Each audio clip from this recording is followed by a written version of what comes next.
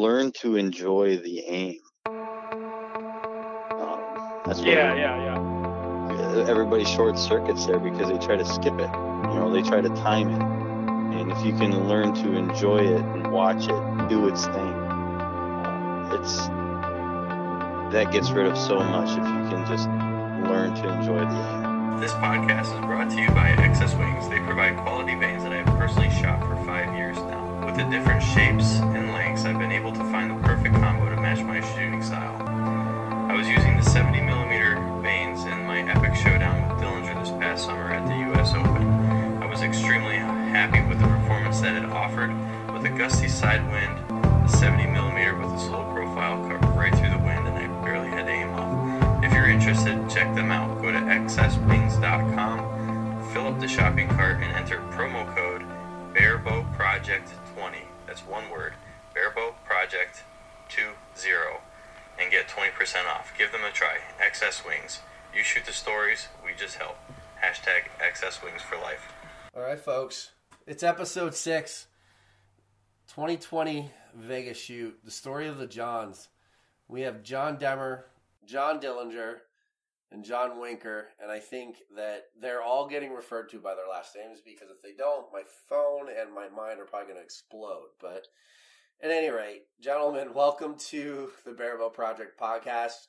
Mr. Demmer, my long-term co-host, because Grayson's off on hiatus.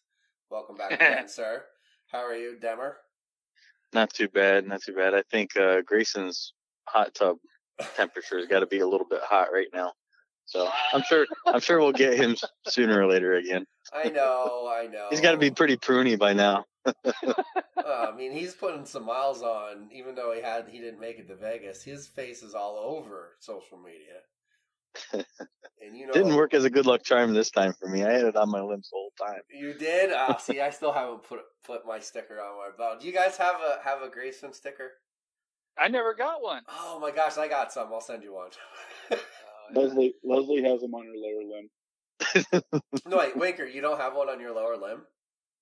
No, I'm not putting a Grayson sticker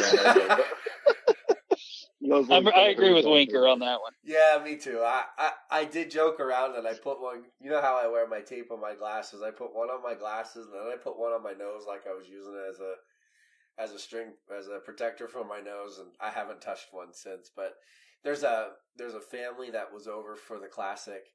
Asha Chumber, I think is the mom's name, and Amelia. She was another young lady that shot and was above 500 at the classic.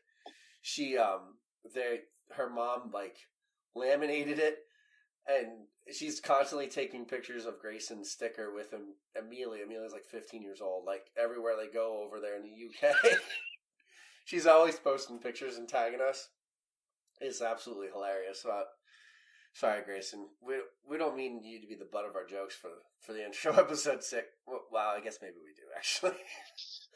So, but anyway, well, gentlemen, welcome to the podcast. Winker, this is your first time, and Dillinger, our first multiple episode guest, and it happens to be 2 in a row.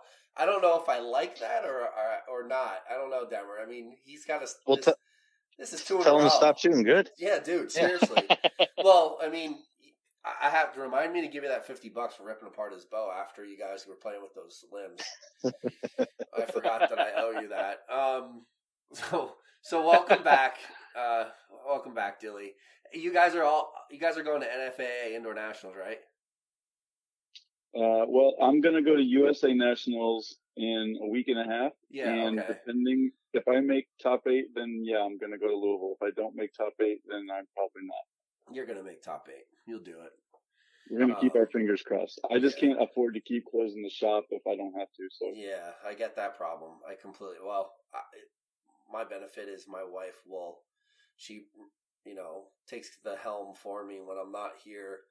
God bless her soul. You don't have your wife is still competing, which congratulations on her doing well out in Vegas. That's got she did great. That's got to feel really good for you guys. I'm happy for her. She's the switch from compound to barebow and really jumped head first into it and went to Vegas and shot it. So Well, she shot at the Yeah. Classic too. I shot next to her. Yeah, What am I saying? after the Classic, she put in a ton of work. She was not happy with her Classic performance. She came home. She really put her nose to the grindstone, and every day in Vegas, she shot better. Yeah, that's awesome. So it was awesome. So shout out to Leslie. Leslie's an awesome archery wife and archery partner for you at First Flight Archery. I mean, you guys are you're in it up to your eyeballs, man. So Oh yeah. that's outstanding. Dilly, you're obviously indoor nationals. When do you shoot yours? Next weekend. Oh, So so we your go next last. weekend. I shoot with Grayson. Winker, when do you shoot? Not this weekend, but the next. Yeah, same here. We can- So Yeah. So me and Demmer are this weekend, and then the three of you are the following in the final. I get to watch all of your guys' names go down the list. That's the fun part. Hey man, there's a lot of. I would rather shoot first.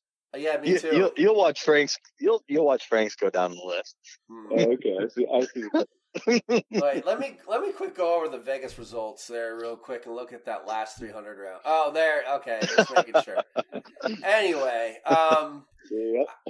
I'll tell you, man. Listen, you can say what you want, Denver, but I feel pretty good right now. I'm shooting well. I'm happy, and that's all I care about. So Yeah, if that was a legit target last night, you are shooting well. No, that picture was awesome. no, it was a legit target. I was actually shooting next to one of my parents the entire time. I mean, it felt good. But anyways, I'm standing in my own range, the comfort of my own range, with music blasting, with like 3 people on the line, and I'm just shooting. So of course you're going to shoot your best in that situation. It's not the same. However, I did shoot online the other night for like 5 or 6 ends, and I shot pretty well then too. So on that live feed, so it's all good. Whatever. I do not have the opportunity to get to all the tournaments like you guys do. I think that hurts me in the long run, but it is what it is. It just, you got to buy your time. You got to take your lumps and you make the best of what you got. You know what I mean? But, so my best scores are almost always under pressure at a tournament. Yeah. My best scores are almost never in practice. Yeah, you've said that before. I mean, it's just you're one of those people that it motivates you to just stay on track and move forward. And I think everybody's different. I think the vast majority, Denver, I think we've talked about this, that the vast majority shoot better practice scores than they do in tournaments. I used to be the opposite. I used to be like you, Winker. But since I've switched to Barabo, I don't know, it's kind of hit or miss. Sometimes I shoot great scores and like great scores in comps, and then other times it's practice is where it's at. So I don't know. I think that's just Barabo in general. It's different for everybody, you mean? No, I mean just the score swings. You know, it's me personally. I don't know. I feel like I'm a little more consistent this year, but normally there's some big swings. I feel like, you know. Yeah. Like, you know, like Vegas, you shoot 265 one day, the next day is 275. That's a big swing, you know. That's a big swing. Mm-hmm. So that's just Barabo. You don't see any other class really doing that, I don't think. No, yeah, you're right. And you don't see any other class where today a 265 can win and tomorrow a 275 can win, or can lose, rather. Yeah. You know, so. No, that's a real good point. Well, as we roll through here, we're going to talk a little bit about Vegas, but first, Dillinger, I want to start with you, man. So how does it feel? I mean, I know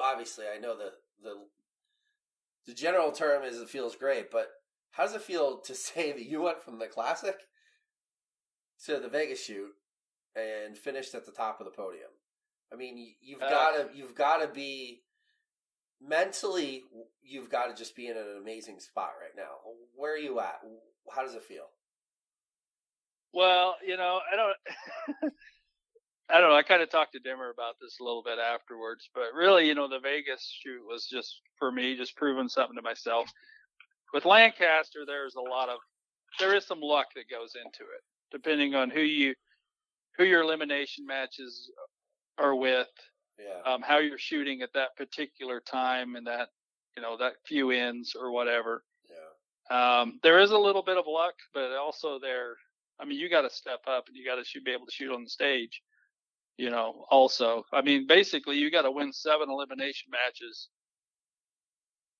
where I was at to win the whole thing. So, you got to be shooting strong, of course, but let's rewind back to last year where Dimmer got me by 1 point. Right. And and I've been thinking about that over the last year, and it's like, what could I have done different? And it's kind of funny because on our way out, we were talking to Brady last year, John. I don't know if you remember, but he was like, I said, he beat me by 1 point. He's like, well, next year, next time, don't give him 1 point, or you know what I mean? Yeah. He's like, be up on him 5 points, so you don't have to worry about it, So it's kind of funny. And I was just like, and we had that 5 point gap on day 3, and I was like, I don't think it's enough, I was like, because Dimmer could throw down a 285, you know how he is.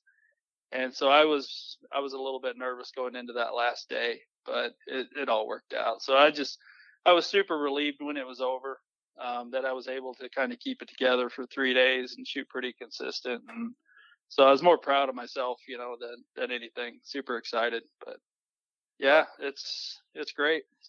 I think it's safe to say that Demmer was pretty proud of you as well. It's Yeah. a long time coming.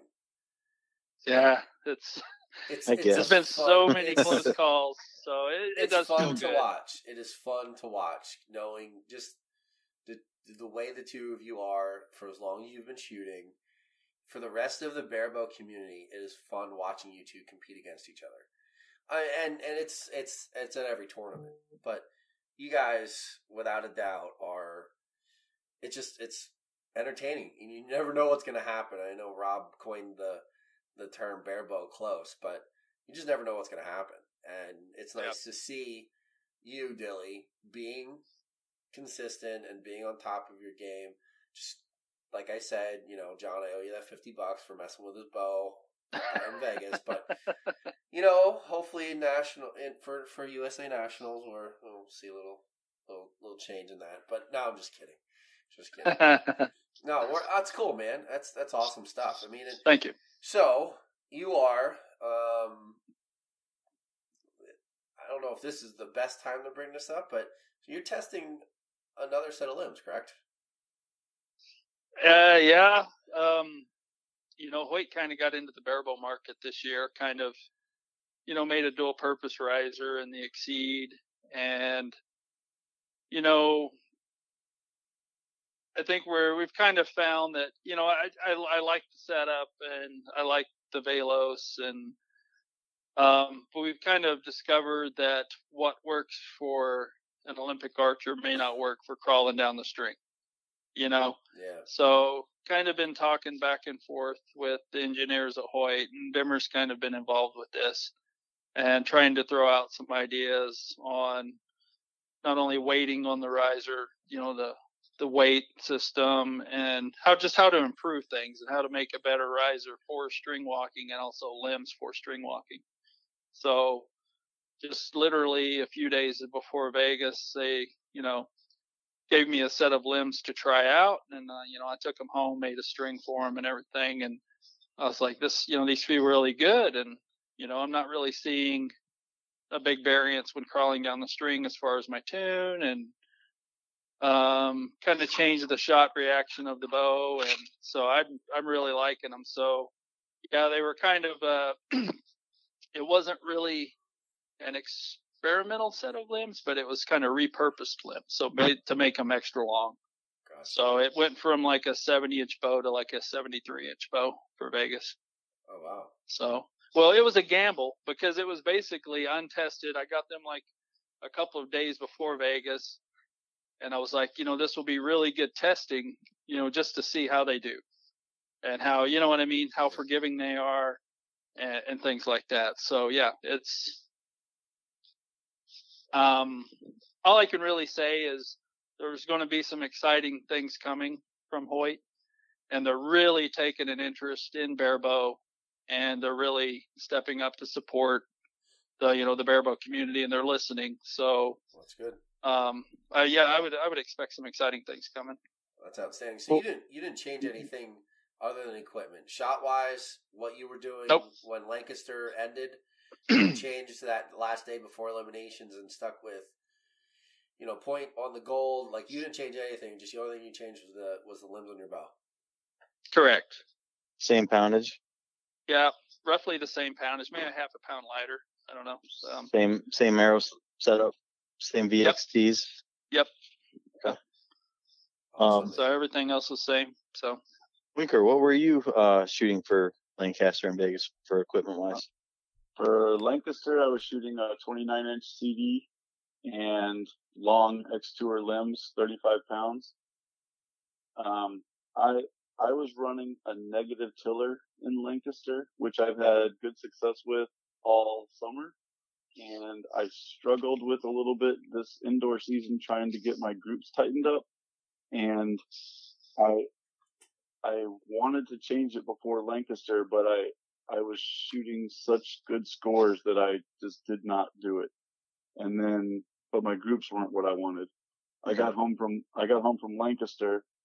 I retillered the bow. I adjusted my plunger and my rest a little bit, to adjust for the retillering, and instantly my groups were where I wanted them, and my scores went up. I mean, overnight they went up 8 to 9 points. Awesome. And I changed the way I came into anchor in reference to where I'm looking at the point of my arrow. So I was doing a lot of walking across the target to get my arrow tip where I wanted it on the lollipop. And I started drawing as I'm coming from load to anchor. I made sure my arrow was close, very, very close to where I wanted it to be. And so that transition from anchor and expansion, I didn't have to work so hard to get my arrow to the lollipop. And that smaller movement created less left and right variance. So the tiller tightened up my vertical group. What did you change your tiller to? I changed it to 0. 0. Okay. Yeah, and for those that are listening, how far is your normal crawl for indoors? 3.5 Yost. 3 large, one small Yost. Okay. You can mark on a Pro Tab. So that's not super far. No, it's a pretty small, but I have a really heavy arrow. Yeah. I'm shooting a full length Super Drive 23 325 spine. Wow. With 300 grains up front. Ooh, Oh, wow. Wow. How many pounds are you pulling? It's a 35-pound limb. It's almost 42 on my fingers. Wow. You are long. Wow. I got a really long jaw length. Yeah. Man, you are throwing Lincoln logs out of that bow. That's yeah. But then my outdoor rig is like completely opposite. I'm running micro diameter arrows, only 140 up front, and I'm shooting like a 220 feet per second outside. So, did you shoot your indoor or your outdoor setup at all indoors, and just to compare your scores? I did when I first, as soon as we got done shooting the World Championships in Canada. Yeah. I came home and started shooting indoor with my outdoor rig. Yeah. But my crawl is so big at 20 yards that it just made it a lot of extra work. Not that I wasn't shooting good with it. My scores were okay. But the crawl's so big that it's just there's a lot of room for error when you're walking the string down almost, 3/4 of the tab. Yeah. Yeah, I wanted to say to you, Winker, that was a major improvement. Let's go back to last year's Classic. Huge improvement from last year's Classic to this year's Classic, then again to Vegas only a few weeks later. So, and let's not forget 3D Trials. I know you did decent with that, especially with qualifying. I know you shot well. So, like your progress over the last year has been very good. So, congratulations on that, man. What's the game changer? And I know you definitely are So, one to like pressure, but what's the game changer as far as, you know, your process, what are the key components? well, I think maybe what some people don't realize is that I've only been shooting barebow for just a little over 2 years. So I shot longbow prior to that, and for about a year and a half. And prior to that, I was a compound freestyle shooter. So I shot longbow. I had a lot of fun with that. NFAA decided, against all good common sense, to get rid of the longbow class right as I was starting to love it. And so I called, Calvin Smock and talked to him a little bit because he was on the 3D team with me as a longbow shooter. And he was like, well, just teach yourself to shoot barebow. And so he sent me a riser to play with. And so I taught myself to shoot barebow about just a little over 2 years ago. And I contacted Demmer and Dwayne Martin, and both of those guys helped me kind of figure out, how to set up a recurve bow to make it do what I wanted it to do. And then I got relatively good at it in a relatively short amount of time. Yeah, absolutely. And then Dwayne and Calvin were like, hey, don't go back to longbow. You need to, buckle down and figure this thing out, because you got a single string talent, and you need to figure out how to get to the top fast, because I'm 43, so I'm not getting stronger or faster. So they were like, figure it out and figure it out quick. So I got a hold of Demmer again, and he kind of walked me through some, tuning tips. And then in Canada, we actually retuned my bow right before we started scoring, because I was like, well, I'm having trouble with my blur. I can't get my left and right under control. And he was like, well, I'll help you fix it, but we're going to totally screw up your tune right before a world championship. And I'm like, yeah, that's fine. Let's just do it. I want to score the highest I can. And so day one, I got used to it. And day two, I had it under control, and I shot out of my mind on day two. Put the fourth highest score up on the board, and felt like it was the easiest score I ever shot. Yeah, I remember that. So, I remember the day one versus day two, because we were watching it from afar. That's impressive stuff. Good for you, man. It's just one of those things where I tell my students too the same thing. If you believe your equipment will shoot better, it does. Yeah. And if you believe that you can shoot better today than you did tomorrow, you can. All you have to do is take that attitude to the extreme and say, I'm going to go to Vegas and I'm going to win. And if you believe it hard enough, and you believe that equipment is flawless, regardless of the actual tune, you can go in and you can do whatever you want to do. Absolutely. I think you are a testament to what we've discussed on the podcast many times before, that when you get into something, barebow doesn't have to be that hard. It's going to take hard work, but it doesn't have to be that hard. You have to get the right information, you have to get it early on, and you have to implement it right away. And That's exactly right. And you are a prime example of that. You're 2 years into the sport.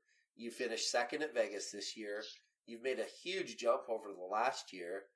And a lot of it is a testimony to the barebow community itself, that you talked to Calvin, you talked to John, you talked to Dwayne Martin. Dwayne is like a staple as far as even 3D and Target. He's like, a staple within the barebow community.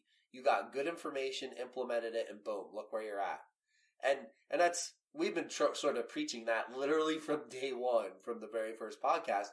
Like, people, go take the information from the people who are out there physically doing it and making it work in every discipline out there. We're not telling you we're experts in 3D. We're not telling you we're experts in the 50-meter game or the 18-meter game.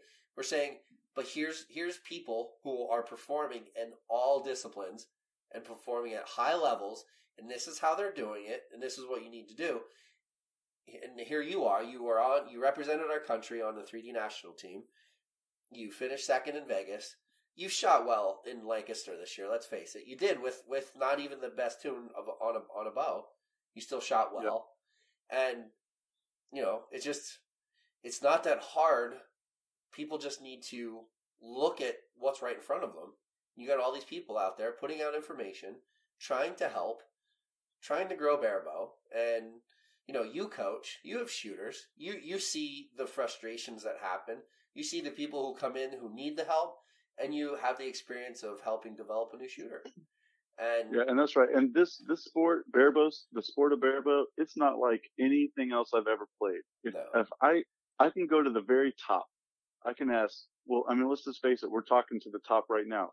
You can Facebook Messenger Demmer or Dwayne Martin or John Dillinger and say, hey, I just have this question about, what does it actually do when I increase my plunger tension or decrease my plunger tension? Because I see you guys doing that, and they're going to tell you an honest answer, and they're not going to BS you or try to work around or sell you something. They're just going to give you the answer, and you can take that to the bank because those guys, you guys, they're winning, right? They're using that information to win, and they're out there doing it. So nobody's keeping secrets. No, you're 100% right. Yep. Well, the other thing is, when you're trying to get better, and you're seeking information, you seek that information and implement it. Don't look or give excuses. Excuses aren't going to get you better. No. And that's one of the big problems I see. When somebody asks a question, well, what do you think? What do you suggest? And I'll get some more background information on them and then make a suggestion. And the first thing would be, oh, well, you know what? That won't really work for me.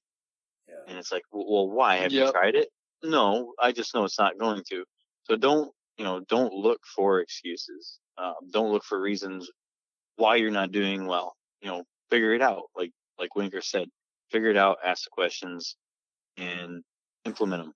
Try them. Yeah, and don't ask questions if you don't want answers. Yes. If you're asking the people who know, and they give you the answer, don't immediately dismiss it. If you're going to immediately dismiss it, just don't ever ask. If you want to stay in your lane and do the thing you're doing and be the level of shooter that you are, don't waste time attempting to get an answer that you're going to dismiss immediately, because that wastes your time, it wastes my time, and it wastes, this general energy. But if you're out there looking for the answer, you want the help, it's out there. It's easy to get, and it's easy to implement. All you got to do is just take that and run with it. Yeah. And you have to trust the people who are physically putting up the scores, the people who are out there making it happen, and say, like, it's working. It's working. We're not, and nobody's hiding anything. There's no secret. It's all out there for public to hear. This is what you got to do. And yeah, that's right. Well, yeah, there's no quick fixes in my mind. You got to put in the work. You got to put in the shots. You got to know your shot. You got to know your bow. I mean, I've watched Demmer on many occasions basically retune his bow in the middle of a round. Yeah.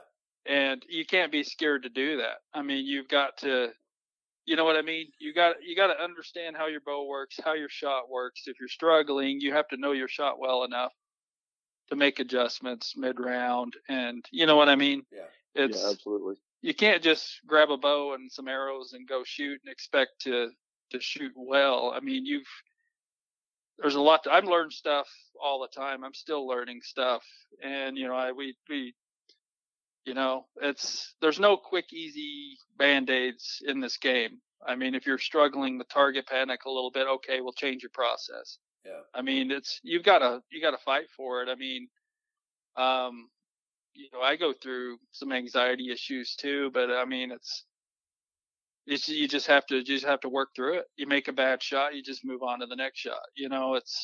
I don't know. That's what I get frustrated with is everybody's looking for a quick, easy fix, and there's no quick, easy fix. You just have to, You have to want it and you have to earn it. I think Calvin has some kind of saying about that is, it's not given to you basically. You have to go earn it. Yeah, what did he tell me once? He said something like, I'll give you all the stuff, but if you don't learn to use it, then it'll never shoot in the middle. Yeah. Yeah.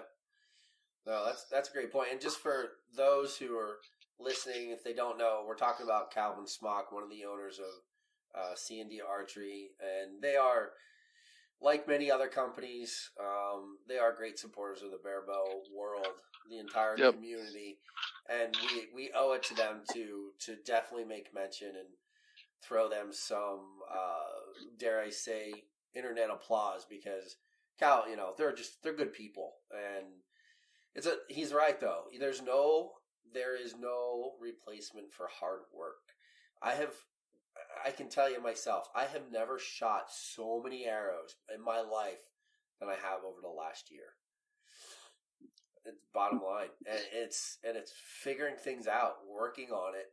Thank goodness for Grayson and John, because John Demmer, of course, with the tuning question and stuff, because I had no idea.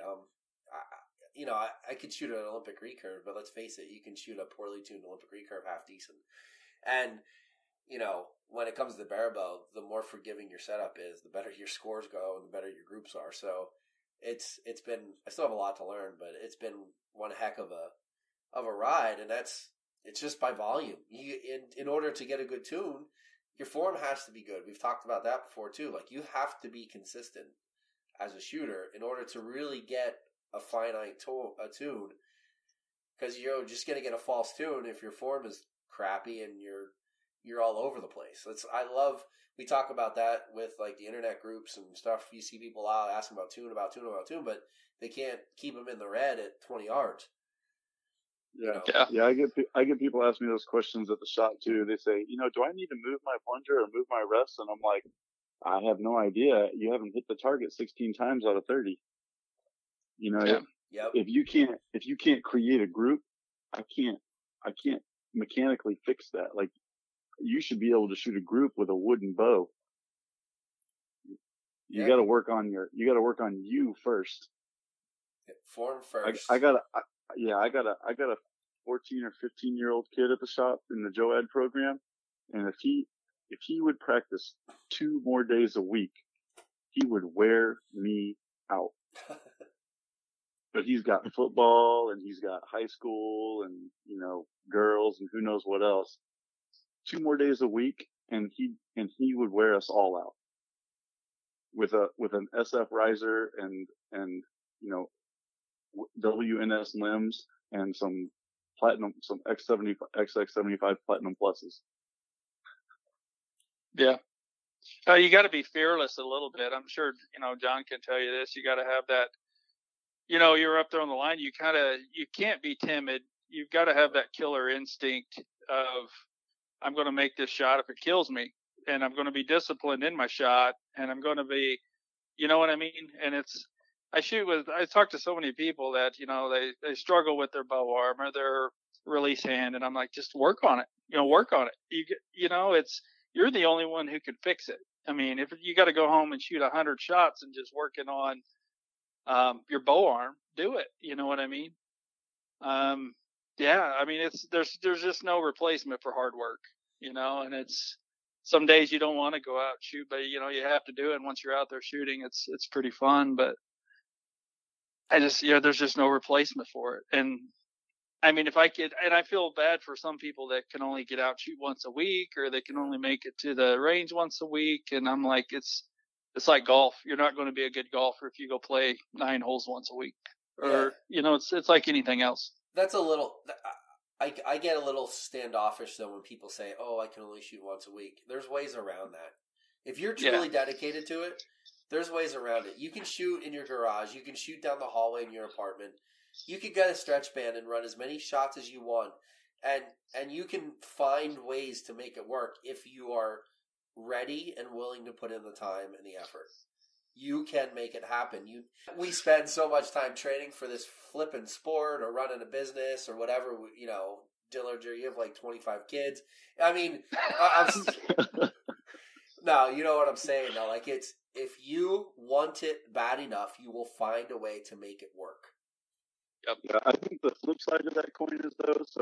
So for 3D, last Waker, 2 you're years. breaking up a little bit. There you go. Okay, let's see. So for 3D, for the last 2 years, I worked my tail off, shot hundreds and hundreds of thousands of arrows. It seems like. Yeah. This year for indoor, we've been trying to grow the business, and I've probably been shooting less than 100 arrows a week. It's not a lot. For the last 3 months. But every arrow I shot mattered. I never just went and cycled arrows. Yeah. I went and every single arrow I was thinking about some part of my process that I was making work and making count. So even if you can't shoot 3 or 4 times a week, if you're only able to shoot 100 arrows a week, you should make a commitment to make every single arrow count. And that was quality versus quantity. Yeah, quality matters, yes. Right? Quantity's nice, yep. But quality matters. Yep. And I believe that. I think you can do more damage than good sometimes if you just go out there just to fling arrows. Okay, I'm going to put in my 200 arrows today. And I would rather shoot 20 quality, in my mind, near perfect shots than 200 shots. You know what I mean? Yeah. Well, you lose focus. And then by losing that focus, you're actually creating some bad habits. Yep. They can pop up really easy, and then you just constantly reinforce that same bad habit over and over and over again. Yeah. Yep. I don't know about you, Winker, but I've sent a few kids home from practice a handful of times. Even adults, I've said, go home, you're done. And they look at me and I'm like... We get pretty close there a lot.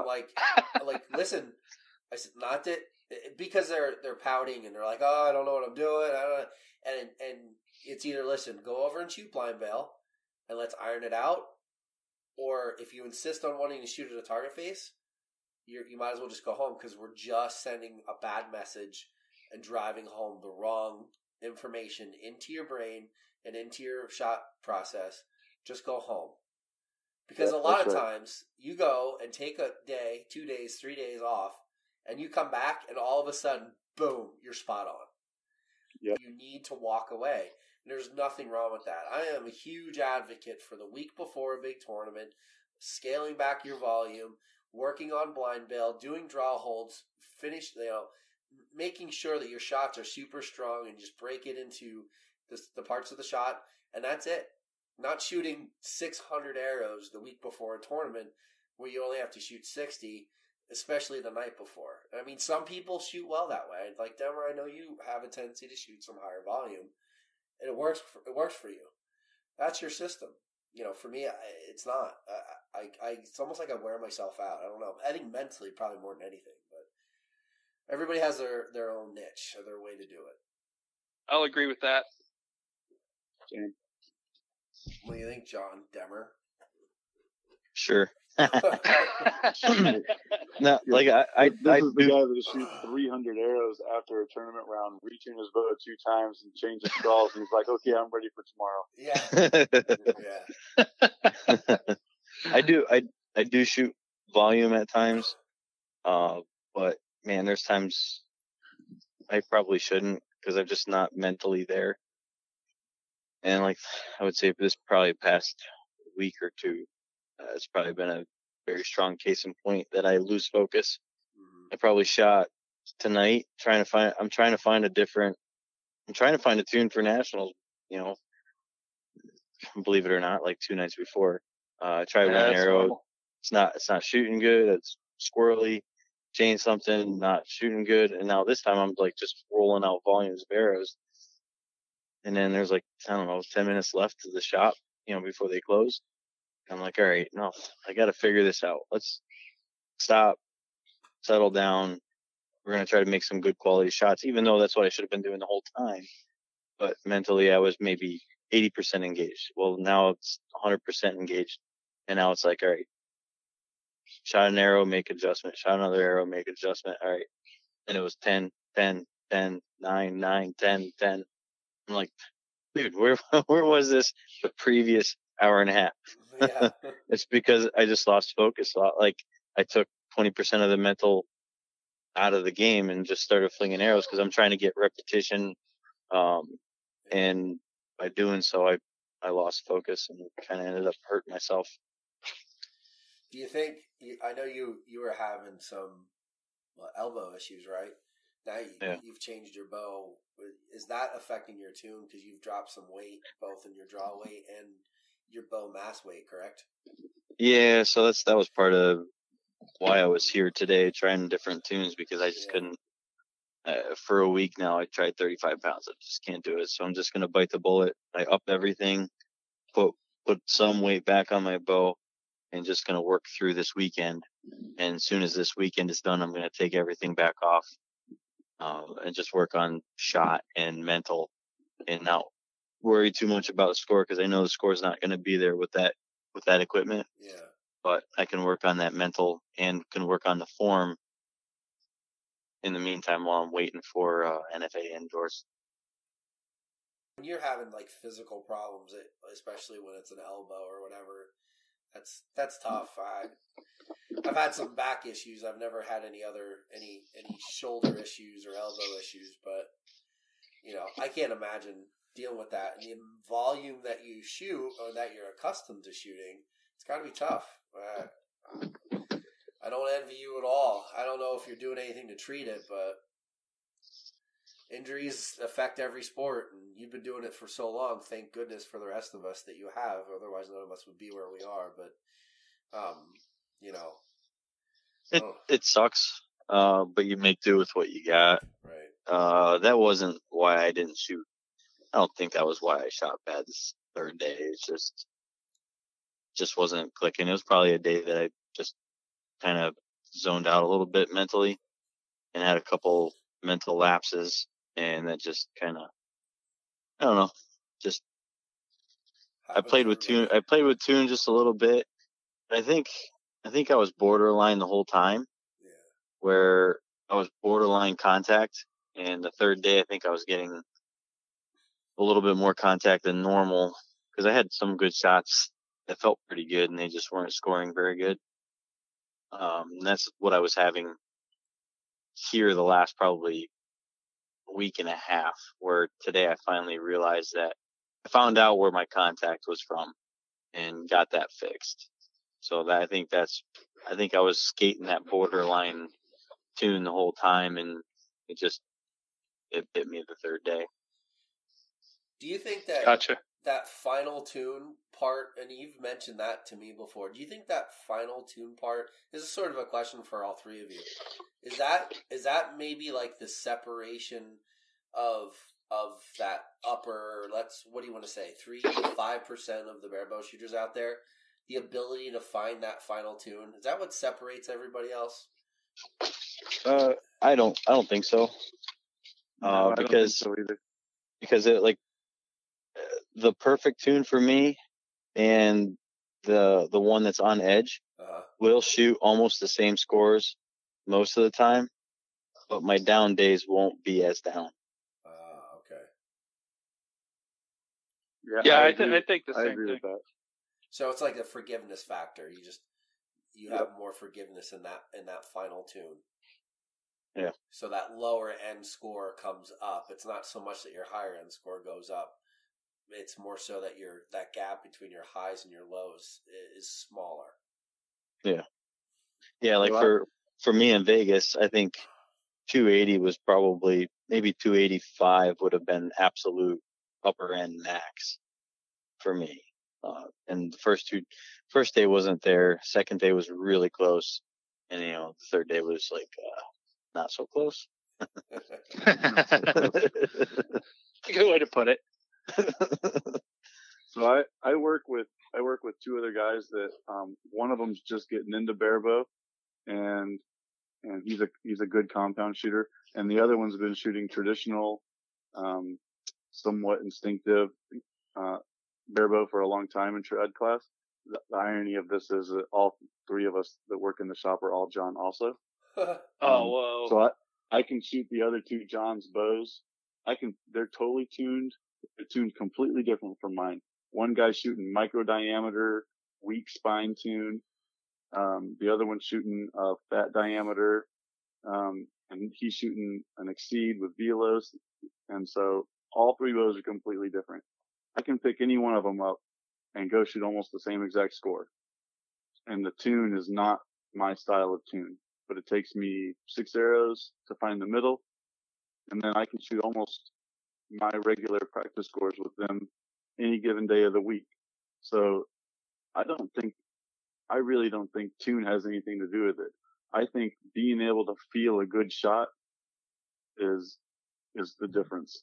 If you can feel a good shot on your bow, you should be able to feel a good shot on almost any tune. And if you're not under a ton of pressure, you should be able to throw arrows into the middle with a Samick Sage. Yeah. I think the idea of forgiveness is where it comes into under pressure. I could do the same thing with a Galaxy Torch that's out here and shoot a decent score with it. But I could take John's bow when he's here and we're messing around and probably shoot a decent score with it. But when you're standing on the competition line under some anxiety and a little bit of pressure, that's where the forgiveness comes in. Of having the ability of having a final tune or a closer tune. When your shot is maybe just a little bit off, your final tune helps you still find the middle. So, maybe that's the idea behind the conversation. But no, it's good. It's good hearing them all. I think, Demmer, the thing that amazes me though is I stood next to you shooting like a week or two prior to that and watched you throw a 291 down there and like a 569 or whatever it was, and to just see the transformation. I mean, it's there. It's just finding the right setup, and you've messed with risers and limbs and this and that, and so it's been a long indoor season for you. And now to have the elbow issues, man. I mean, I'm not worried about it. I know how to take care of it. So yeah. What you see this weekend will be the best version of myself at that time. So whatever happens, happens. I don't feel bad for him. You know how many national records this guy has? Yeah, seriously. How many, John? Not enough. Not enough. I scroll through those every once in a while. I see John Demmer. I'm like, There's no love if lost. he's struggling a little bit, I don't really feel that bad for him right now. Yeah, it's only a matter of time before Grayson knocks them all off, or one of you two step up and. Not if he's up snowboarding somewhere in a hot tub. Yeah, keep snowboarding in the hot tub. 3 weeks before every major tournament, I'm just going to send them an email with some snowboard package or kayak package so I can feel the mess up. We should all pitch in. And buy him a snowboarding trip to like Colorado or something. Yeah, that's exactly. We'll do it. He'd never say no. He'd be like, "Oh yeah, I'm definitely gonna go do that. Hey, that's awesome." We got you all access passes to the closest place 1 week before every major tournament. Vegas 2021. We're gonna pitch in and buy a canoe trip or something. We're gonna have to go down south because it's a little cold. Hey, we can Grayson, do that. We got you a skydiving. We got you a skydiving trip. We got you a kayak trip, a snowboarding trip, and a hunt in Saskatchewan, back in the backwoods of Canada somewhere. 1 week before Lancaster, 1 week before Vegas, and all the other tournaments that are coming up. That's right. Oh man, we bust on him so much, but don't worry, he returns the favor. That's for damn sure. Yeah, he returns it in scores. Yeah, yeah. And John. It's funny you said about like you shot like 100 arrows a week or whatever. That's the way. I mean, Grayson can shoot 500, but he can. But he's like 26 years old. Yeah, he can show up and shoot. He can shoot like 120 arrows in a week and show up and shoot a 570. Like it's pretty impressive to watch happen for sure. I know he's absolutely. I think he gets bored. I got to wake up and get all the creaks and cracks out before I can shoot an arrow. Yeah, Demmer, we finally found somebody older than me. I'm pretty excited about that. I don't believe it. I think I got you all beat though. Yeah, Do you? Yeah, I think. What are you? How old are you? He's like a senior citizen here pretty soon. He can shoot the master class before yes. Yeah, he's going to be in the master class Probably next year, right? 2 years. Yeah. Oh, thank I'm God. a couple of years behind you. I'm 40. I'm coming for you, 43. Rick. What are you? You're 48. I'm 48. Coming Watch for you, out, Rick. Stonebreaker. He's coming. I'm coming for you, Stonebreaker. Better get those records high. Pretty soon they're gonna go down. Oh, that's funny.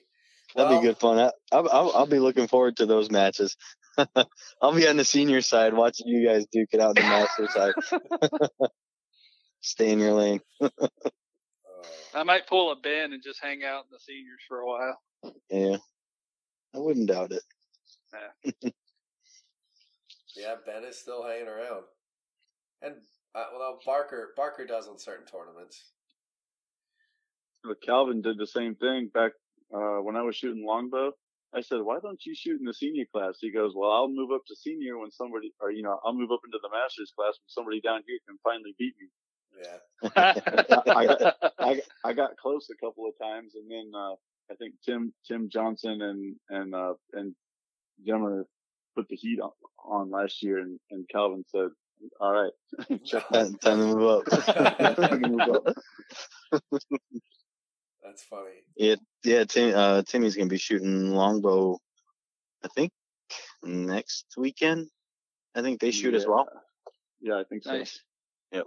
So there's a bunch of you guys shooting next weekend. Well, I think everybody else that hasn't shot yet. Yeah. I'll be He's hitting the real fun to refresh watch. button like crazy. Yeah. And where do you shoot? Tim? Where are you guys shooting at Dillinger? Where's your nationals at? Salt Lake City at the Easton Center. Oh, okay, we did talk about. They that got a new little lighting too, so I'm excited about that. I hope they set your targets really high. bit. Oh, 6 foot minimum. at Yeah. least, at least top, and you're not allowed to move him. Oh, I'm moving that sucker down. He's gonna be walking down there and go, "Up, soft spot. Everywhere's a soft spot." Before Well, you got Jeff Roy gonna be shooting that one, so you got a good person to go against and keep you honest and keep you on your toes. Yeah. You can't count Jeff out, that's for sure. So No. it'll be fun. And John, are you shooting Virginia? Yes, sir. Yeah, you'll be shooting with Grayson. Harrisonburg. Yep. That'll be a good one, yeah. Shot with him last year. It was really fun. The only way I'll ever go back to NFA, I think, is if I'm in that shoot off. I hate the blue face. Oh, really?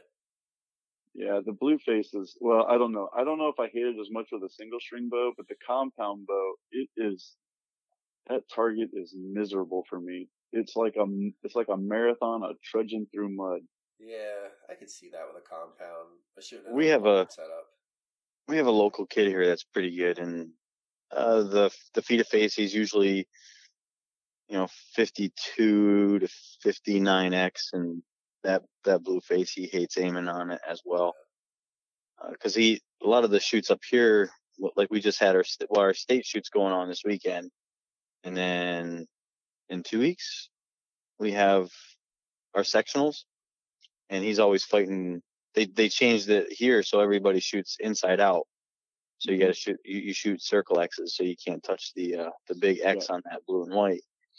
And he shoots way more outside of that circle than he does when he's shooting a feet of face. That target makes everybody lazy. Yeah. Oh, Yeah. it does. It makes me complacent as all get up. Yep. I agree. I have the similar reaction to the Portsmouth round on a 60 centimeter.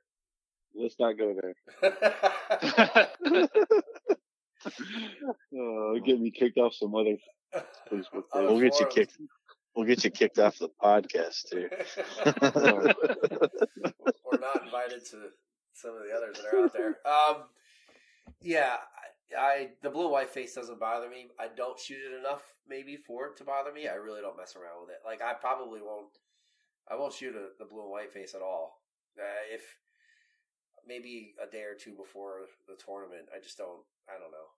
I'm just going to be able to attend the national tournament and basically with any luck make the top 8, and it is what it is. But yeah, I was gonna say with any luck, the four of us will see each other in the shoot offs, and I won't practice 1 ounce on that blue face, but I'll go shoot it while I'm there. yeah, exactly. Yeah, same.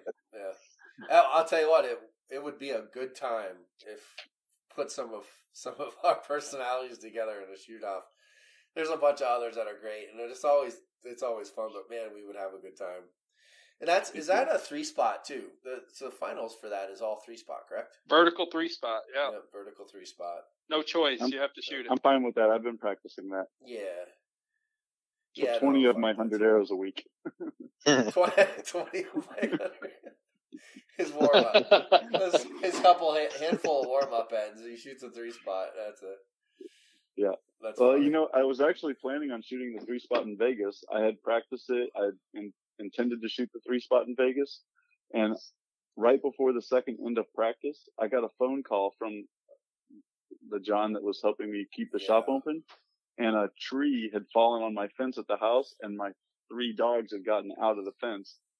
And so I spent the first 5 ends of the first scoring round in Vegas figuring out how to get my fence fixed and my dogs back in the fence. And as soon as he called me, I turned my target face over and started shooting the single spot.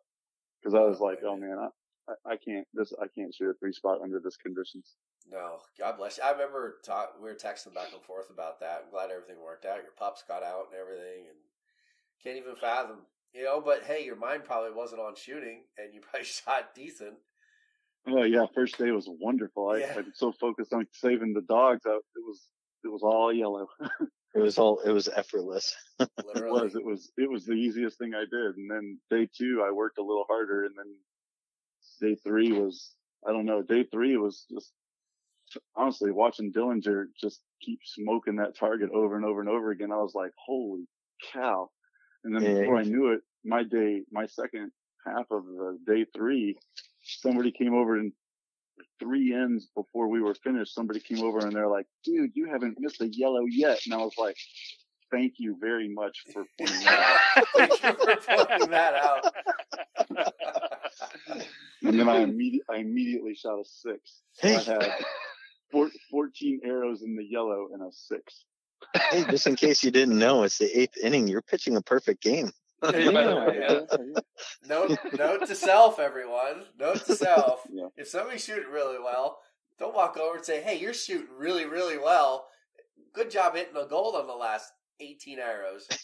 Yeah, that's exactly what happened. But, and the funny thing was like day 3, I keep my app refreshing for the scores because that's what kind of drives me to shoot that way. I like that. So I kept refreshing my app. And I'm looking down at my target and I'm like, this is going to be the single greatest game I've ever shot in a tournament. And then I stepped up and it was like I just forgot what the hell I was doing. And I'm watching this arrow go down range and I'm like, that arrow's not going to reach the target. And then boom, it's stuck in the 6. And I thought, well, get your act together, buddy. What the are you doing? Yeah. It's funny. That's exactly how it happens. As soon as your mind is refocuses on score or arrow value, a lot of times it just everything goes out the window. Yep.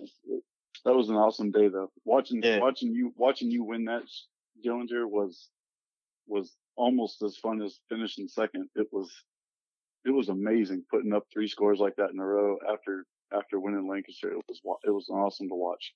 I appreciate that. Thank you. Yeah, both of you guys shot really good that last day. Let's not forget the other John, Chip. Yeah, I don't know him. Chip shot good too. I've never met him, but he shot really, really well. Yeah, that guy. I was shooting like a practice round, on the practice range with him that first day, and I'm like, huh. I was like, this guy can shoot. I was like, he's going to do pretty well. And, Leslie shot with him the first 2 days of scoring, and she said, "Hey, you gotta watch this guy. He's gonna win this thing." Yeah, I was like, who? She's like, this guy, John on my bail, Chip. He's smoking it, and sure enough, he was right there. He definitely handles the pressure really well. His demeanor and attitude didn't change from day 1 to day 3. I mean, he was just plugging away. Yep. So yeah, he was a super nice guy too. Yep. That's awesome. He definitely was. I never seen his name before. It was just a running joke online about the story of the Johns and everybody. And that Winker, you were like, "Hey, I guess I'm one of the Johns finally," or something like that on the one post. I was like, "You definitely are, man," because you were smoking it, and it just. And then there's the ongoing joke. I guess I have to change my name to John and shoot a Hoyt. And then it was it. And ironically, Winker, I know you used to shoot a Hoyt, so it just it was funny watching the aftermath of all of that. But no, well, good job, guys. And again, it was just I don't know. It was just so much fun to watch. I wish I could have been there. I was almost going, but last minute sort of changed my mind. But you know, is it different in Vegas compared to some of the other big shoots because it's only 30 arrows a day? Do you think? Yeah, it's for me. It's a mental marathon because you're only shooting for you're shooting for an hour and a half, and you're in one of the most. I don't want to know. You're in an environment where you can easily lose focus. From the carpet. Right. Well, yeah, but anything because there's so many shows, there's such good food, there's so much entertainment, and you can't tell what time of day it is. You could end up, if you're not careful, you get wrecked in Vegas just because you're in Vegas. Yeah. So it's definitely a marathon. I think other shoots are more of a sprint. You know what I mean? Yeah. Yeah, it's a grind mentally. I think Vegas mentally is kind of a grind. It's because it's over before you know it. You know what I mean? It's like one round is it's 30 arrows. So, I mean, there is pressure there. I think it's different. You get, although 30 of them arrows got to count. But also on the other hand, you could actually have not a good day in Vegas and you could still turn around and win the thing. You know what I mean? Yeah. Yep. So one bad day doesn't kill you. It's just, you got to shoot 2 more strong good days. But I don't know. John Dimmer, what do you think? I struggle with Vegas, partly with what Winker was saying, because I usually go to Vegas to try to enjoy everything, and a lot of times we're taking out friends and showing them the town and go to different parks and see different things because they're coming from another country. So we try to be a good host. We enjoy it ourselves as well. And the other thing is, just the shooting wise, it's tough because you really can't get comfortable there. You can't. It's hard to get in a rhythm because we get 2 practice ends, and our practice area for the event sometimes is way different than what the location we're shooting in is. Like a different carpet, different lighting. So we get to the main place we're shooting, we get 2 practice ends, and it's like, all right, we're 5 ends in now, and now we can start getting in a good rhythm. Now we got to switch top to bottom. Now we got to worry about not shooting the wrong target by mistake, which does happen every year. And it's like there's no rhythm. It's really hard to get in any kind of rhythm, and that's what I think makes it a little bit harder as well. Yeah, absolutely. I told Leslie at the practice ranges, because this was her first year shooting barebow indoors. And I said, don't make any adjustments at the practice range. I said, if you're grouping your arrows together, leave everything else alone. Don't worry about the middle of the target, because when you go downstairs to your bail, your lighting's different. Everything's different. So don't make any adjustments at the practice targets. Make all of your adjustments in the first 2 ends of practice and then own it for the next 10 ends. Is there anything that they wanted to mention that they thought could help someone else either making the decision to go or just giving them any extra advice on how to do better at Vegas compared to other events?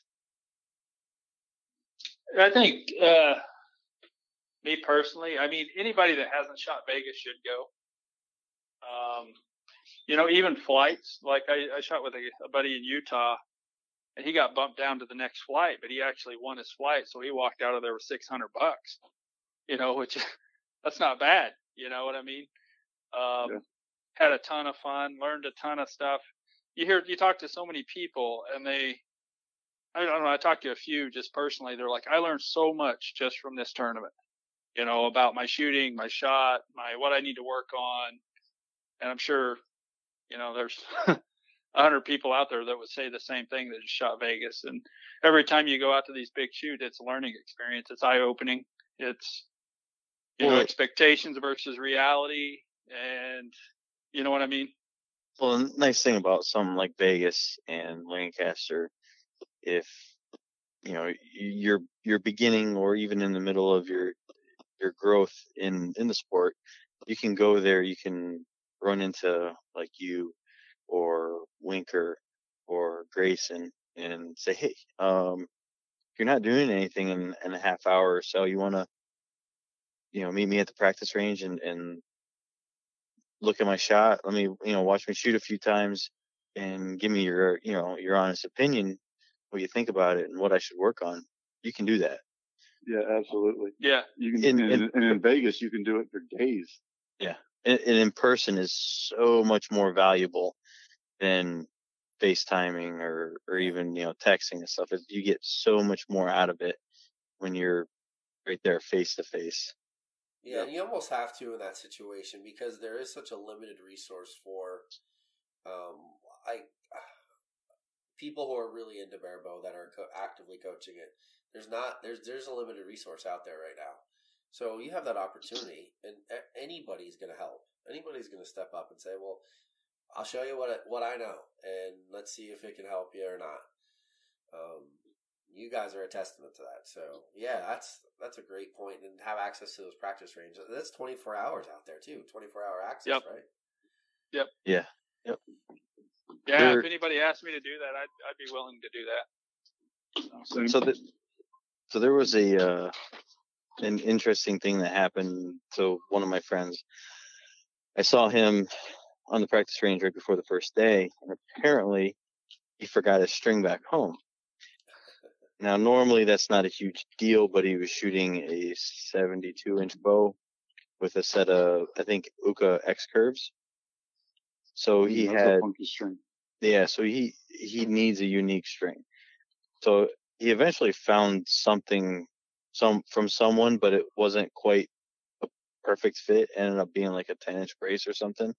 But you got to do what you got to do. So that's what he was stuck with. And I'm like, I ended up meeting him about a half hour before first day of competition, before we shoot our first scoring arrow. And I'm watching him shoot, and I'm like, wow, I know he can shoot. And the last time I saw him, his arrows were perfect, and now they're just like, they're all over the place. I mean, they're just corkscrewing down like crazy. And I'm like, you all right? He's like, yeah, I forgot my string. I just can't find a good tune. So I grab an arrow out of my quiver. I'm like, here, shoot this one. He shoots it, and it was like, boom, perfect. I'm like, there you go. I grabbed 6 more out of my quiver. I'm like, shoot these for the rest of the weekend until you get home. So he shot my arrows the whole shoot, and actually shot pretty good.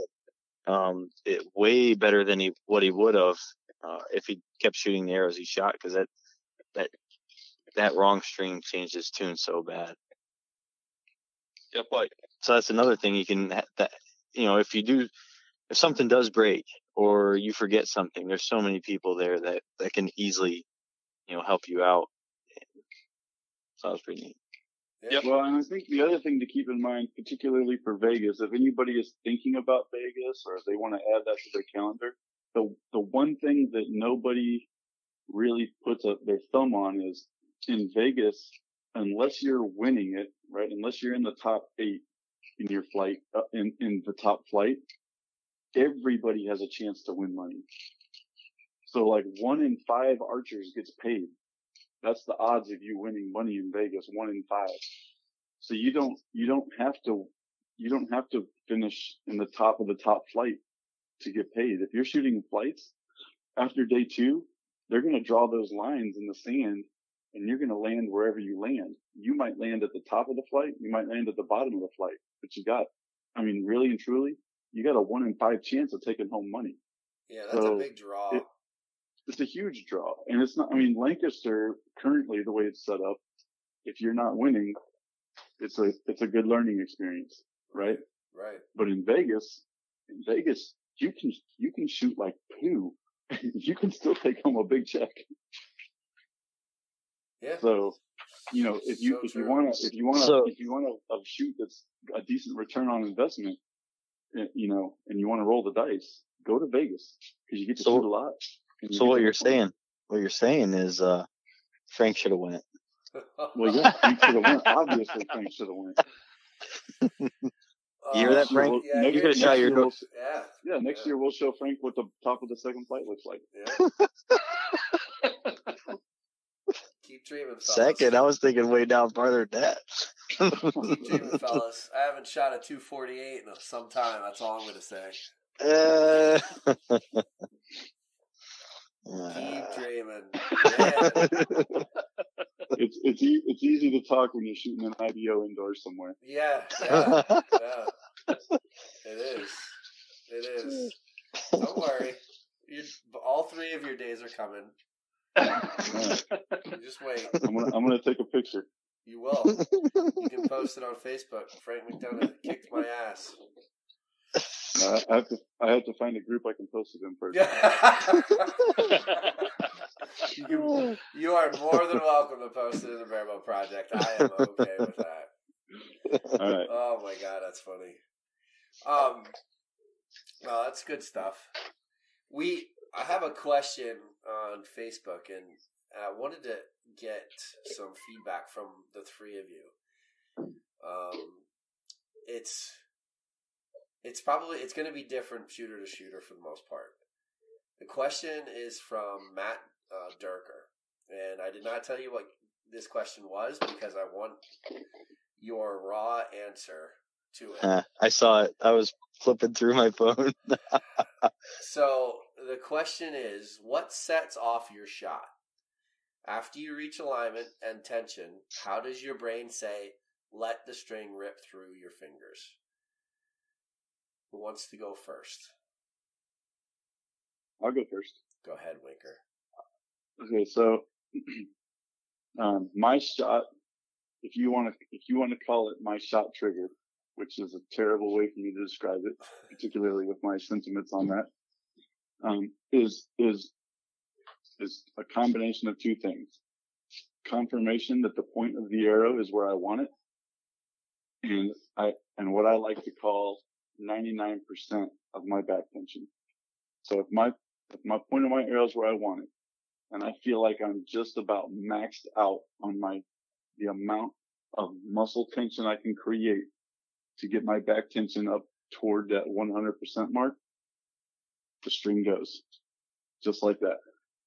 Now, if I hit 100%, for me, I have to let down, because if I run out of ability to continually tighten that muscle group, and I hit that wall, then I end up pulling my bow out of alignment, and my arrow starts walking across the target to the right.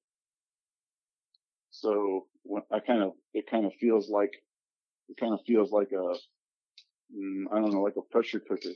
I anchor in, I line it up, I tighten it up, and in my head it's going like 96%, 97, 97.5, 98, 98.5, boom.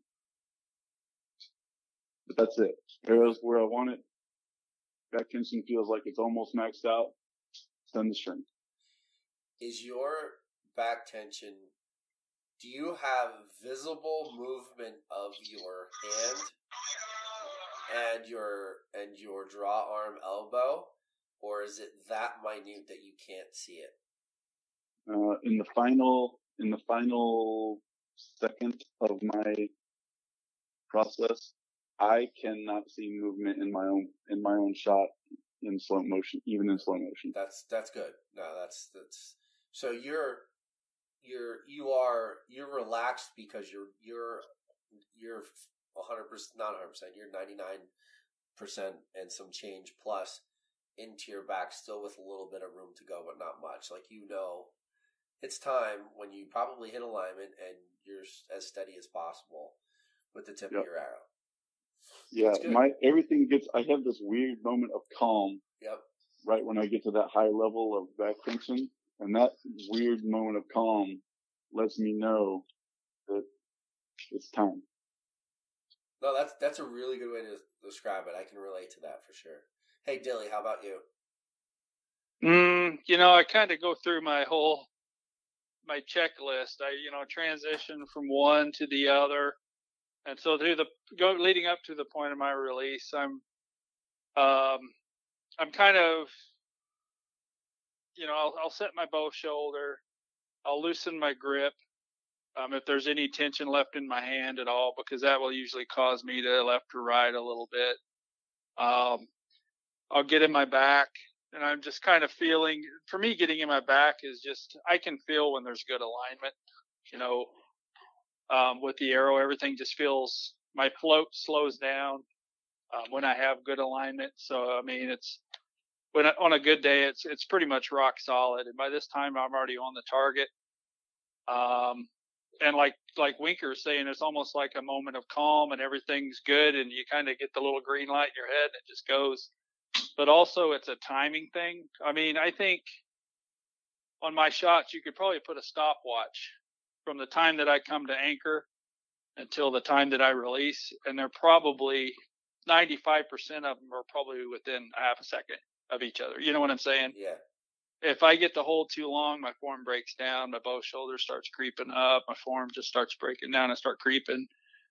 And those are the times that I should let down and reset. But it's not only, the calm, but it's a timing thing. And that's why I like drawing on target. Some people like to draw off target and bring it in or drop it down or bring it up. And actually, when I'm actually drawing on target because, I don't know, it's less to do. Hope that answers your question. 100%. I mean, again, we're talking about that moment of calm, the moment of, I say, relaxation. It's just it's a moment where your body is comfortable, and you know what that is that's people who diligently have worked hard at beating the target panic that barebow archers face. It's a hard place to get to. It's not easy, and it's nothing but hard work that's going to get you there. But John Demmer, how about yourself? When do you know to let the string rip through your fingers? So I'm kind of similar to the other two in some ways, because I do the same thing. I pull back kind of within the immediate vicinity of the gold, but I do it in a unique way compared to some people. Some people, like, they aim hard while they're doing that. I do more of, like, my eyes are kind of like staring into oblivion. Like, nothing's in focus. My arrow tip's not in focus. My target's not in focus. And I pull back and I hit anchor, but I can still see everything super blurry. And then once I hit anchor and everything feels good, then I start focusing, and usually my point is pretty close. So I don't have, like Dillinger, I don't have a lot of that wasted movement. And then I transition step by step until I get to my back. Back feels good. Back starts to feel good right before I start aiming. So that's starting to engage. I move on to the aiming, start to aim, float slows down, start to feel my back a little bit more when the float has pretty much stopped. Now it'll still move, sometimes 8 to 8, sometimes 9.5 to 9.5, sometimes just edge of the 10 to edge of the 10. And occasionally, once in a blue moon, it doesn't move at all. And that all varies from shot to shot, not just day to day. And when that slows down to what appears to be the slowest it's going to be, which is about half a second to a second and a half of aiming, then I start to feel my back a little bit more. And for me, it's like a small conscious decision that I can move on and I can shoot this thing whenever I want to. But it takes that moment where my point starts slowing down before I even, have that moment of conscious decision that I can move on to the shot. And then when I move on to the shot, it's just, all right, I just focus on feeling my back and make, everything leading up to that. Sometimes it sounds like a big step in the shot sequence, like from step to step, but it all happens so fast. It happens in, half a second at a time. And that very end is where I'm focusing on my back just a little bit more. And, my back elbow feels pretty good. Everything feels in the line. And then I make that subconscious decision that I can shoot whenever I want. And it goes. As soon as I make that decision, I focus on, the follow through, and it just lets go. When I think too much, then I start to pluck.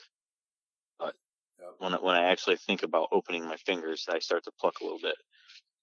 Do you all? I need an answer from all three of you. Do you define when your release happens in the subconscious or the conscious? Subconscious. That's Dillinger. It just goes off, Yeah, I mean, I don't think you could consciously say, "Okay, fire." You know what I mean? It's agreed. It just happens, and it just comes from repetition and putting in, good quality arrows. You know what I mean? Winker. I think I'm going conscious. Really? I get it. I load it up. I load the back up, points where I want it. Send it. Yeah, I think I'm in the middle. I think there's subconscious. Yeah, there's some conscious and some subconscious in there. I'm not going to say that my individual finger control. I'm not trying to individually control my fingers to release the string, but my brain definitely says, send it. Do you ever let down? Yes, all the time. Winker, a lot. Yep. I probably let down. I think that final day in Vegas, I think I probably had six or seven letdowns. I was let down the last day. If it's not right, I don't even get close usually. Yeah. Every now and then I get real close, and it gets a little scary. Every now and then I get super close, and I think to myself, "Okay, dummy, hold on to that string and let this thing down." Yeah. I think having a more conscious approach, you probably will have more. I'm definitely more in a subconscious, like Dillinger. I hit full draw. I make sure that I know I feel my alignment, and similar to what Demmer does. As soon as I just stare at the target. I stare into oblivion into the target, and when I draw back, I hit anchor. I just literally throw the tip of the arrow in the middle of the target, and I just let it settle. And I don't do anything except for when the tip of the arrow, when my float settles, my body relaxes. The more that tip settles, the more I relax. And when I get to the point where it's, like middle of the 9, 10-ish, some days it's 8 to 8, some days it's 9 to 9, whatever. As soon as that settles to the point where I feel like I am super calm, my mind switches focus to almost after the shot. I don't think about my release. I think about what my release is like after I'm done. And it just happens. That's the only way I can describe it. Is it just happens. Yeah. My bow arm stays, and I reflect immediately. But probably before the string is out of my fingers, I'm reflecting on where I want this thing to end, because it's an immediate feedback and identifier of where that arrow is going to land is where I finish after the shot is over. So if you watch my release, my index finger, for the most part, I would say 8 out of 10 times, 7 out of 10 times drags along my cheek, and I finish right behind my neck. And if I do it correctly, my bow arm should stay relatively still afterwards. If my bow arm's flying all around, I'll probably drive by. But I've been doing it less than the three of you, so I'm still hammering out those finite details. But I think there's some proof there that while there's some differences in all four of us, the similarities are definitely overwhelming. That the idea of feeling the shot, the idea of letting the body tell you when to let go. So Winker, you said it's conscious, but really the body is still telling you, yeah, it's time. It's time to absolutely. I don't. If the position's not right, if the feeling's not right, Yeah. then no way do I decide to let go of the string. Yeah. Well, I mean, actually, that's not 100% true. I shot a 6 on the last 15 arrows, but 97% of the time, I would never get to the stage of letting go of the string if it didn't feel right. And I'd like to also say, I don't teach the way I shoot. So I'm a command shooter from way back in the day, and from compound days, and I broke the habit of compound command shooting, and I will likely break the habit of barebow command shooting. But I gotta get it, and then I break it, and then I'll rebuild it. I think you're close to that already. Yeah, I'm pretty close, but I ran through it a lot quicker in barebow than I did in compound. In compound, it took me like 2 years to break it and rebuild it. Yeah, I think you're well on your way, if not close, already. It sounds like you are. I know. I'm not sure. Listening to you describe it, I think your conscious decision is just that you'll let down if it doesn't feel right. I think there's mostly subconscious going on, and I'm sure when you took your USA Level 4, I'm sure, Kissick Lee probably talked a little bit about that at some point. Yeah. Idea yeah. Well, when he saw me shoot the first time, shooting barebow, yeah, he said, "You're a compound shooter."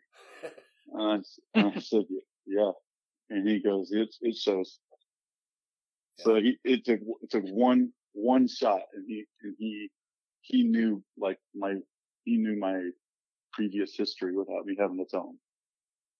Yeah, it's probably indicative of like that explosive finish. An explosive finish. Yep. Yeah. That surprise finish that is notoriously taught from a release aid point, back tension and or index finger, whatever. It's that surprise shot. There's an explosion that happens. Even in Olympic recurve, you watch a lot of people who shoot Olympic recurve with a clicker, and that explosion happens. It's a little bit more controlled than in a compound, but there's still an explosion because there's that identifier that says, okay, it's time to go now. And then boom, it goes. And those who shoot that way but are able to relax out of the clicker quicker, you're able to let the shot happen but maintain the posture and maintain the form. And you watch, and we talk about Brady enough. Just watch Brady's form. Watch the way he just looks so ridiculously smooth after the shot. Don't watch during the shot. We know what he does during the shot. He's got this ridiculous core engagement. He's all sorts of twisted up into that NTS form, and he expands through and boom. But man, after that thing goes, it's like watching poetry happen right in front of you. It's just, it's amazing. But, in barebow, you have to be so much, the expansion isn't quite the same. So that's why we all talk about that settle, that moment of calmness.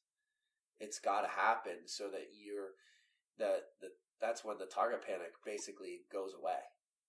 It's done. It's gone. It's gone. It doesn't exist at that moment in time, and that's when the shot subconsciously goes. Yep. What do you think, John Demmer? Yep. That's how I get rid of it. The only time I ever get anxious is when I'm running too much mental. Like I'm running too much conscious. Yeah. And that's usually not on the aim because I'm not allowed to shoot yet. So my aim is usually really good. I never give myself permission to shoot until my aim settles down. So I never get catchy on my aim. It's usually when I'm getting anxious to move to the next step, where I'm trying to short circuit something, where I'm trying to skip over a step. Yep. Yeah. And then that moment, and that's why I can turn off the anxiety in one letdown. I'll bring it right back up because I know I need that moment of calmness before I'm even allowed to shoot an arrow, and that's how I get rid of mine. That's really good feedback. That's outstanding feedback, actually. people, if you're listening to this stuff is gold. This is barebow gold right here. Listen to it, retain it, write it down, take notes, do what you got to do, because, I mean, it's literally the trick. It's the trick. It's the trick to shooting successful, competitive barebow, is learning to relax and deal with it and put in the work and do the grind and enjoy the suck and shoot the blind bill, do the draw holds, take the lumps at the tournaments, and do what you got to do to make it work. Learn to enjoy the aim. Yeah. That's yeah. Everybody short circuits there because they try to skip it. They try to time it. And if you can learn to enjoy it and watch it do its thing, that gets rid of so much if you can just learn to enjoy the aim. I like the way you put that. Yeah, me too. I'm getting a shirt that says that. That's awesome. And a big shout out to Matt Durker, by the way. He's somewhat local to me. He's only a couple hours away. Oh, cool. When that guy figures it out, we're all going to see something awesome. Yeah, tell him to stop leaning so much. That cat leans so bad. He does. He has a little bit of a lean and a head tilt, but when that guy figures it out, he's going to put on the show because he can shoot. Is it a Brady lean or a bigger lean than that? It's different. It's different. Yeah, it's like.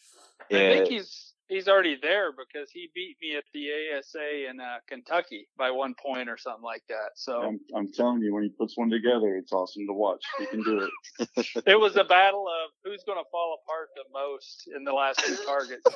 Is what it was. It was, and I lost. It was. So. Yeah, well, we haven't seen that Dillinger in a long time. Where's it that was guy? one of those. Where's that guy?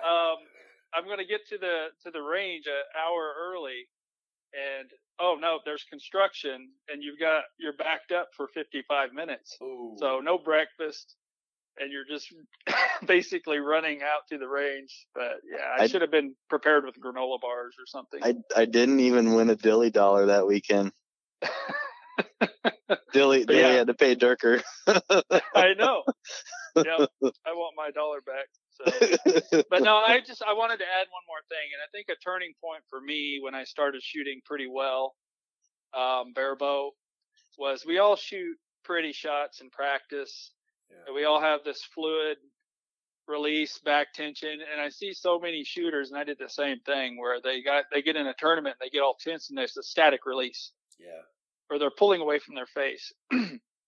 And once you can figure out, it's not bravery, but it takes some balls, I guess, to have good back tension in a tournament until you really get confidence in it. You know what I mean? For me, it was almost like that drill where you lean back and somebody catches you. You know what I mean? Trust fall. So it takes a lot of trust. It takes a lot of trust in your shot to get to that point where you get a good release. And I see so many people, it's like, man, they're on the practice range, or just boom, boom, boom, boom. And you watch them, they get up to that first scoring end, and it's like pluck, pluck, pluck, and they're like, and they're in their own head by that point. You know what I mean? That used to bother me. Yeah. That first, the proverbial words, "this end is for score," used to bother me. It doesn't anymore. But it wasn't until I learned to forget that. Forget about the score. Literally forget about your score. Forget about everybody else's score. Forget about everybody else's target. Worry about what you need to do right there in the moment. Now, I know, Winker, you're a little more externally driven with that, and that's a good thing. Maybe there's some people out there that will be able to relate to your motivation. You like the drive of trying to better that arrow. It makes you concentrate, makes you do your thing. So that's a good thing. It's good that you're able to identify that, because there may be other people out there that once they get their form figured out, they get their tune figured out, they start to find that consistency. You're a competitive person, so that's where it's good that you have that ability to say, this is what keeps me going. This is what I want. I want to beat you in the nicest way possible, of course. But I want to beat you. I want to win. And Barebow is right. competitive. That is what drives me too. And there's a lot of people out there so I really like the phrase, that's barebow, and I really hate the phrase, that's barebow. Because let's face it, if you really want to win, it's not barebow, right?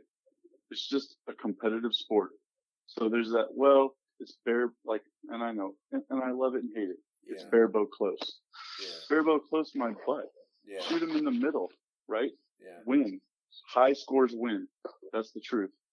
And and scores are only going to get higher. With as many people are shooting barebow now, there's going to be people who rise to the top. Sure. And those people are going to push the score like Grayson. I mean, guy doesn't even shoot. Those scores are going to go up and up and up. And that whole phrase, well, it's barebow or it's barebow close, that's going to be a thing of the growth period.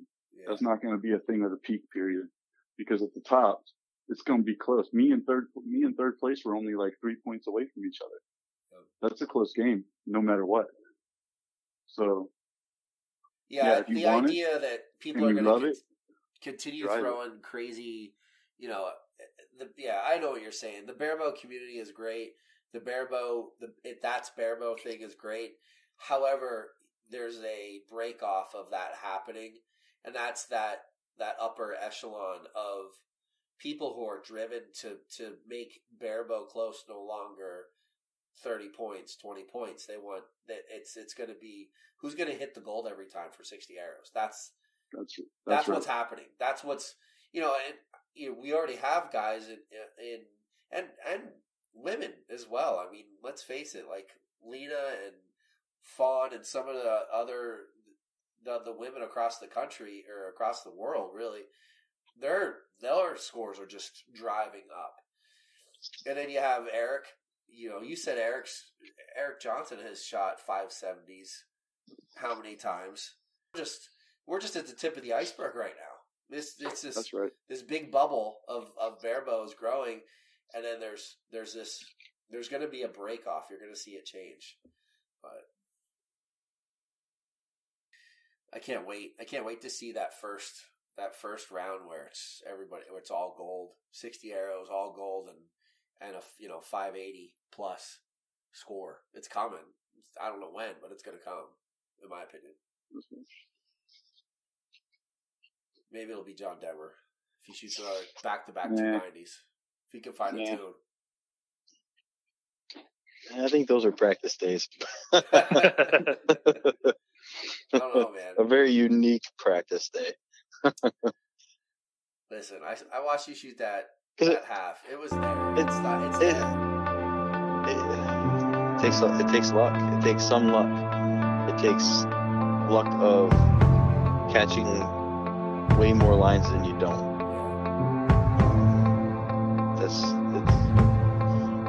It's tough. It ain't easy because you got to be mentally engaged in every single shot, and you got to get luck on your side the majority of the time. One of my favorite sayings is, the harder I work, the luckier I get. Yeah. Guys, that last end was golden. Thank you so much. I think that should send a really positive message to a lot of people that are searching for that. I think that's something that the majority of barebow shooters struggle with. And that's people need to hear from people who it definitely works, and they have to find their own way through that. So